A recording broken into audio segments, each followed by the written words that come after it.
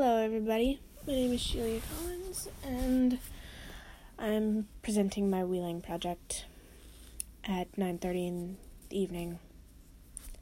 Anyway, let's get started. War is a serious thing. We think, since we aren't on the front lines, it doesn't matter. Well, spoiler alert, it does. We as a nation are protected from invasions from our enemies, and we take that kind of for granted. Time may not be able to erase the blood-stained path, but we as a nation can. All those soldiers on the front lines have families, and believe me, they care. They care more than you actually think. As a nation, we must wonder, who's making the greater sacrifice? Our soldiers or us? Now, you may be wondering why I've started my project off like this. Well, the answer is simple. In a world where war is pretty much inevitable, we seem to think that everything is going fine, when in reality, everything is actually falling apart. So, the facts are, we as a nation, we just know literally nothing about how things are going during a war, but there is a silver lining. Sometimes we are front and center in the action. For example, in World War II. Now, I don't like talking about this particular war, but I feel compelled to bring it up. Because I feel compelled to bring this up because, for good reason, it's one of the most talked about wars in history. Like, bring up the topic of war, any war, and this will be a person's number one answer. So, let's get into it, shall we? World War II, otherwise known as the Second World War, lasted from September 1st, 1939 to September 2nd, 1945. Some famous faces from this war are, of course, Adolf Hitler and his posse of Nazi soldiers.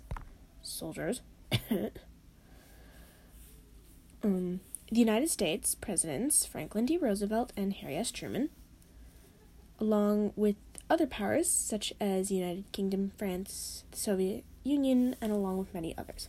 Now, as you may recall, I mentioned before that this was the most talked about war ever, right? Well, that's very true, and the reason for this is because the Nazis' leader, Mr. I Have a Square Mustache, thought that anyone who wasn't pure, blonde hair, blue eyes, the Jews, you get the picture, was not fit to, live. Like, at all.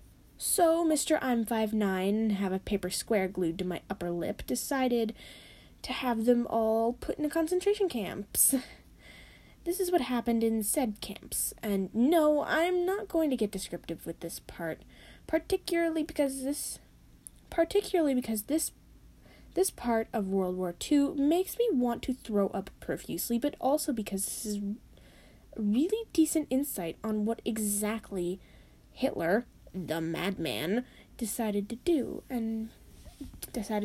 to try and wipe out an entire race of people, alias known as genocide, or genocide. Whatever. The Shoah, better known as the Holocaust, was where approximately between 5 to 6 million Jews died during this time period.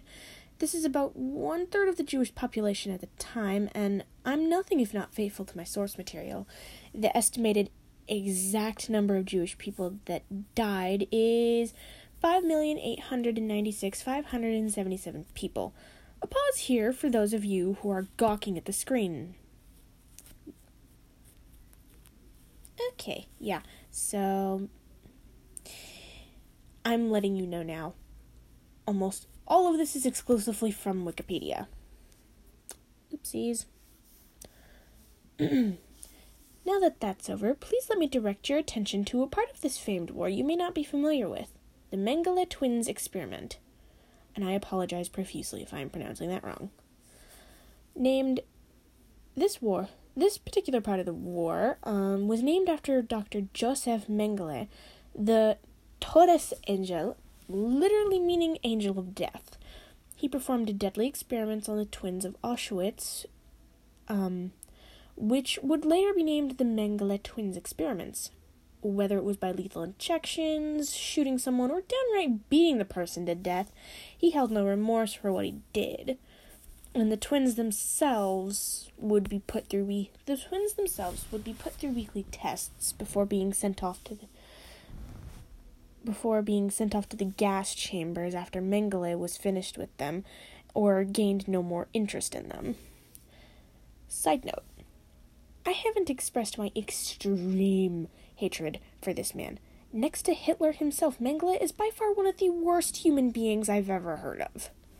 Now, aside from the German boogeyman, the place that is most notable from this time period was Konzentrationslager Auschwitz, literally called Auschwitz concentration camp. Yay. It was a complex of more than 40 camps used for torture and experimentation of Jewish people. They often tattooed them with serial numbers on their left forearm on the left side of the body. There were horrible living accommodations, otherwise known as bunkers. Daily roll call, you get it, the gist. The sanitary conditions, however, were horrifying. Like, Jesus. Like, I don't even think they had working toilets. Yuck. The men started their day at 4:30 a.m.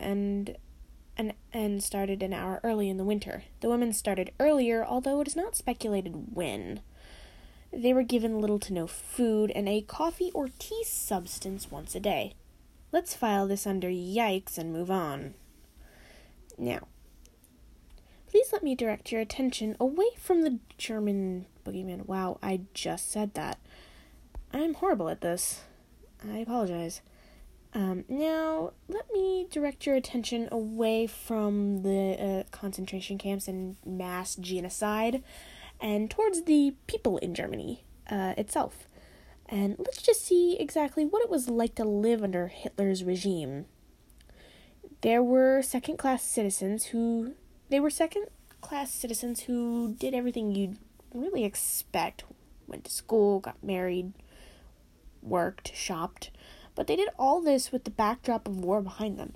Families were split apart as some went to fight and ultimately die on the front lines.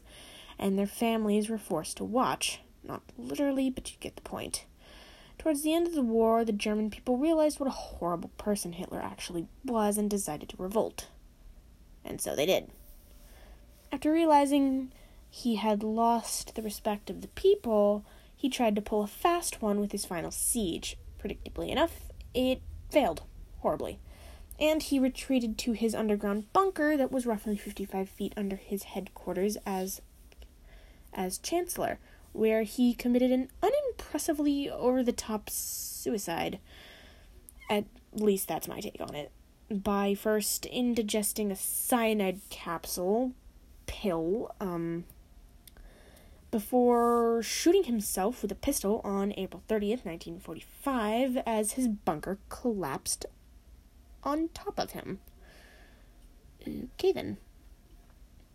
Now, as for the rest of the story, the war ended on November 9th, 1989.